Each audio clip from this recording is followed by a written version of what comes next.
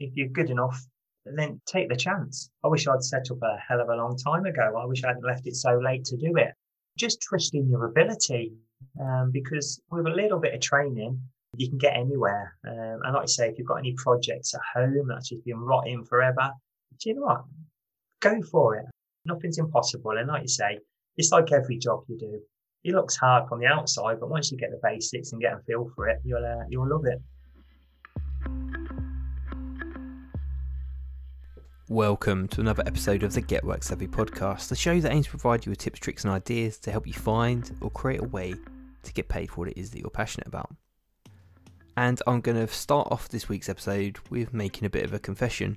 For some reason, and I have no idea why, the audio on my end of the interview was absolutely garbage, and I'd hate for that to impact on the quality of the listening experience as we find out about Nige and how he's built up Qualitig. See what I did there? Okay. But before I start explaining what Qualitig is, let's hear from Nige himself, who will do a much finer job than I could ever do him justice.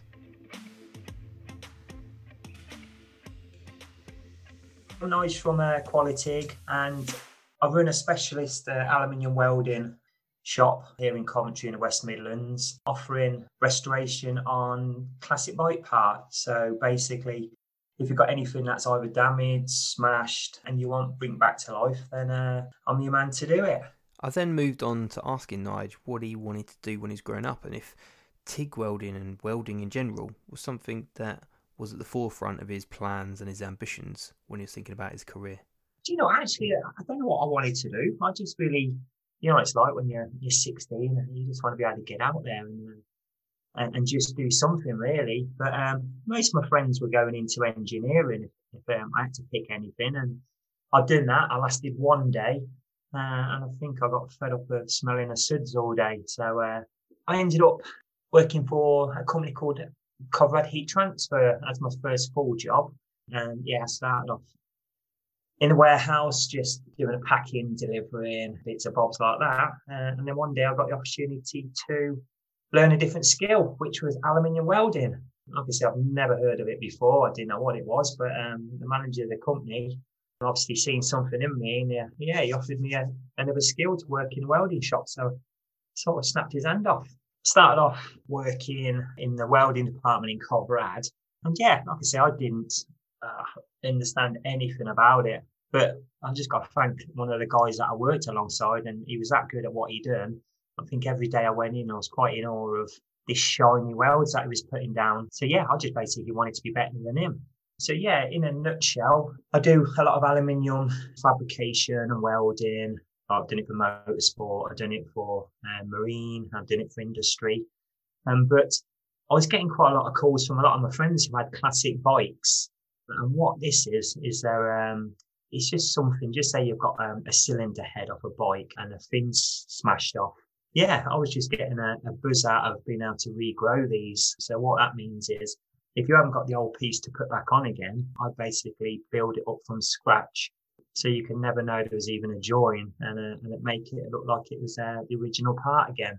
You know a lot about classic bikes. These parts keep the bike original. So all these parts have like serial numbers on. So if they could bring this part back to life, it actually keeps the value on the bike and it keeps the bike original as well. So fantastic to hear there how Nige started off his journey into learning TIG welding and getting into the world of classic bikes and doing those fantastic repairs. I then moved on to asking him about another opportunity that he spotted, and that being helping people to actually do this for themselves. If there's anybody out there that wants to learn to do aluminium welding, if you're a young kid or there's somebody who wants to train for a full-time job, then there are so many colleges out there. Definitely go to your local training centre, and they do yearly training programs. They've also got codings. They've got everything you want to put you on the right track. What I offer people is the people that are either coming up to retirement and they've got 3 or 4 months and they want to be able to do their restoration from home. They want to be able to do TIG welding and basic MIG welding just as a retirement plan. And again, most of the people that I do the classic bikes for, they actually like to watch me do my work. So they'll spend an hour, 2 hours just seeing what I do.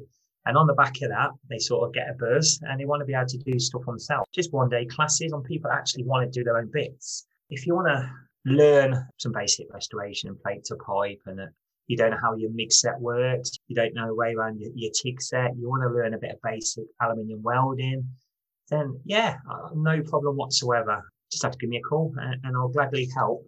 It'll be on my website and also on LinkedIn as well. Now, rightly so then, Nige mentions how if you're looking to do this as a career, you need to get the right qualifications. But instead of going through a rigorous process of getting qualified when it's not necessary, Nige has been able to help many people with realising their dream of repairing their bikes and getting started with welding. And here's a fine example of how he's helped one of his customers to get started, and without selling them something that they don't need, he's been able to help them continue on their journey, which is something I think many of us can learn from. Don't oversell and give the customer what they want. I've got a phone call out of the blue from some lady saying it was her husband's 45th wedding anniversary, and he's got a MIG set at home. He's forever tinkering around his garage, and he's never ever learned to weld, and he's always wanted to do basic restoration from home. So she just asked, could I book him in for a day just to show him what's what? So yeah, no problem. It was a pleasure. We spent a day working from a workshop, bacon sandwiches, cup of tea, and Frank Sinatra in the background, which he liked. And halfway through the day, the phone went off, and it was the same lady calling me. And what she said was she wanted to buy her husband also a MIG set to go with the training. So I told her what the basic thing was, what would do him. And yeah, that night he got home. He'd had a full day's welding, which he was more than happy with. And he got into a nice new MIG set as well. So he was able the following day just to basically jump straight onto his hobby and make his dream a reality, really. So in a nutshell, that is exactly what I do. Offer people the basics of what they want, especially with this COVID going on at the moment. If you've got any projects or anything at home, a lot of people at the moment are like Zoom calling me, show me their welding sets. They're showing me their welds and just asking me for advice on what they actually need to do. And do you know, that's no problem at all. And obviously when this ban's lifted and we're able to get back doing one-to-one again, then anybody who needs any help at all, it'll be perfect. But like I said when I first started this talk, if you guys are doing it or wanting to do this for a full-time profession, then go to your local college and the guys are fantastic. They'll be able to give you everything you want. So as well as spotting opportunities, Nige is a fantastic example of somebody actually going out and doing something. Instead of just sitting there thinking, what if? Nige jumps into action.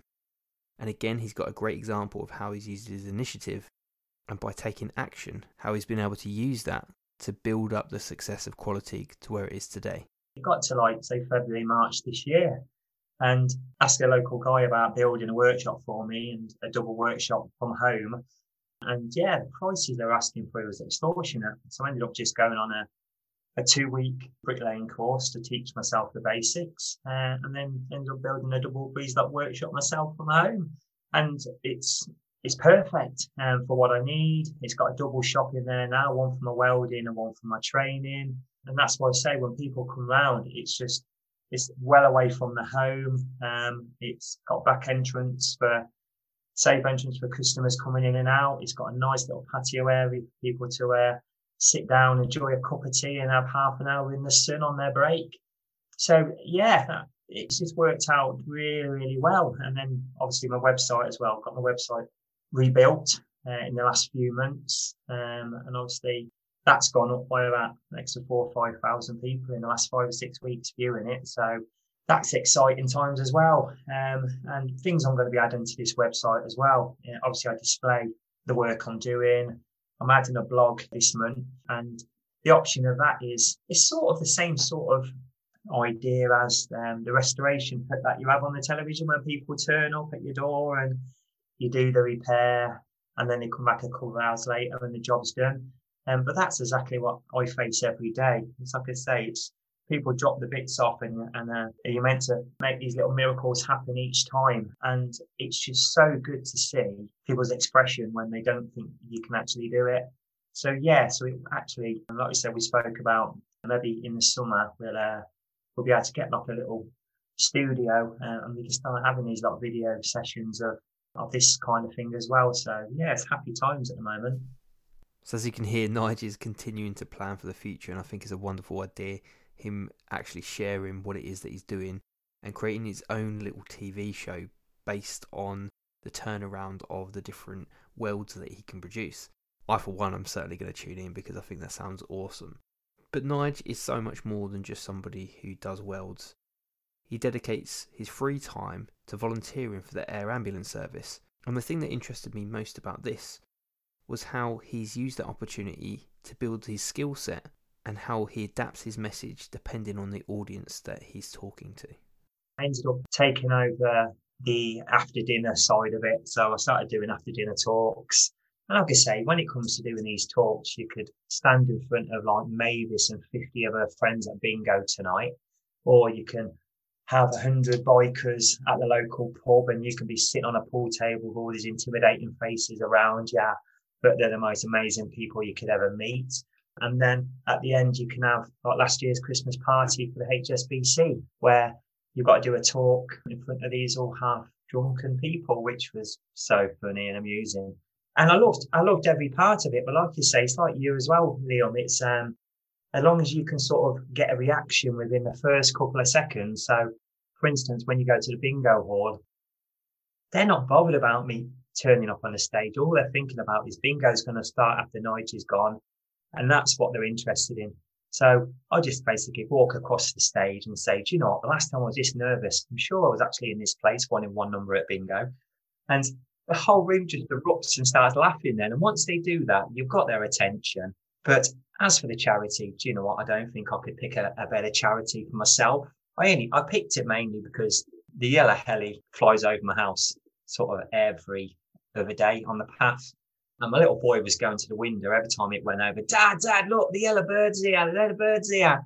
So it led me down that way because it's such a happy charity.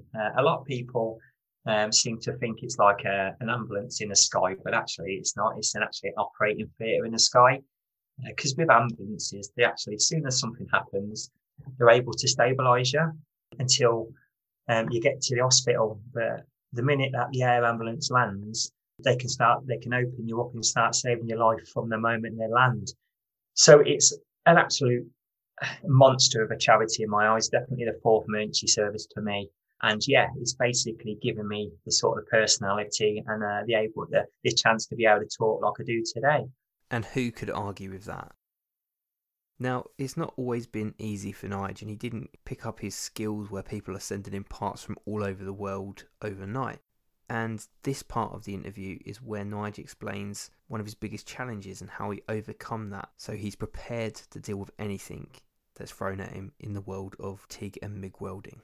The hardest challenge is probably when I first started doing the welding, to tell the truth, because I just happened to be working with people or individuals that were so good at what they do, and I was basically left on my own to sort of fend for myself. So when I was younger, it was just a case of, do you know what, you had to fend for yourself. And every single day I was getting battered with all these hard jobs and mucking up. I cocked up so many times. Everything I was doing it wrong and wrong and wrong. And it just got to the point where, do you know what, there's nothing at the end of it I couldn't do because of these daily lessons I was learning. So it's a perfect quote, like people say, at the end of the day, it's okay making errors, but if you don't take anything from these errors or lessons, it's a waste of time. And that was perfect for me because you were getting knocked down so many times doing it. One day you had to turn around and start climbing back up that hill again. And like I say, it got to this stage now where I'm doing these classic bike parts. These bikes are coming from all over the world: Spain, Italy, France, Germany. And most people wouldn't even consider taking on what's actually going to turn up. Because half the time it turns up and you're not sure what it is. But I'm not afraid because, you know what? I know that I've faced basically nearly everything possible I can. And I've hurt more than most. And I know that once anything lands, it's an exciting challenge for me because I know I'm strong enough and brave enough to face anything that's coming my way now. And I think Nigel hit that exactly on the head. Things might be difficult when we start, but if we use every opportunity as something to learn from, then we'll just improve what it is that we're doing every time we get to practice whatever it happens to be. We then moved on to hear about Nigel's proudest moment and what he considers that to be. Now, this is it. Even though it's the most challenging, it's the most stressful, I'd probably say with what's going on in my life now, because I'm actually seriously being challenged for the first time, whether it's to do with my business, whether it's to do with home. All of us are going through such a difficult time in so many different ways. And I'm no different to anybody else. So it's being proud of setting up what I'm doing, setting up the workshop at home. I didn't have that this time last year, and I'm proud of that. I didn't have the website this time last year. I didn't go self-employed till September this year. So I'm basically proud in digging deep in these really difficult times, because so many people out there are struggling, and all of us as a team, we're doing our own bit to get by. So I'm proud of I've got an amazing family behind me, my little boy and the rest of them. Really proud of how they all support me, always sticking behind me. And yeah, all I can say is, I'm proud about everything in my life, but I'm also proud about everybody as well. I'd like to thank everybody for every bit of help I've had, every bit of support I've had, and let's just hope it all continues. I think Nigel's absolutely right there. It's been such a testing time for us all, but he's right to reference how proud he is of what he's been able to achieve, and rightly so. Especially in these difficult times, I think something that many of us are doing is underestimating how difficult it really is. And if you're able to keep going, to keep pedaling, keep a positive mindset and taking your next steps on your path to getting work savvy, then it's certainly something to be proud of. We then discuss how Nige has found it transitioning into his own business, especially at this time, and obviously how proud he is, but also he offers us this advice if it's something you're considering doing, using your knowledge, expertise and experience to start something of your own. And the biggest part is if you're good enough, then take the chance. I wish I'd set up a hell of a long time ago. I wish I hadn't left it so late to do it. Just trust in your ability, because with a little bit of training, you can get anywhere. And like I say, if you've got any projects at home that's just been rotting forever, do you know what? Go for it, because nothing's impossible. And like you say, it's like every job you do.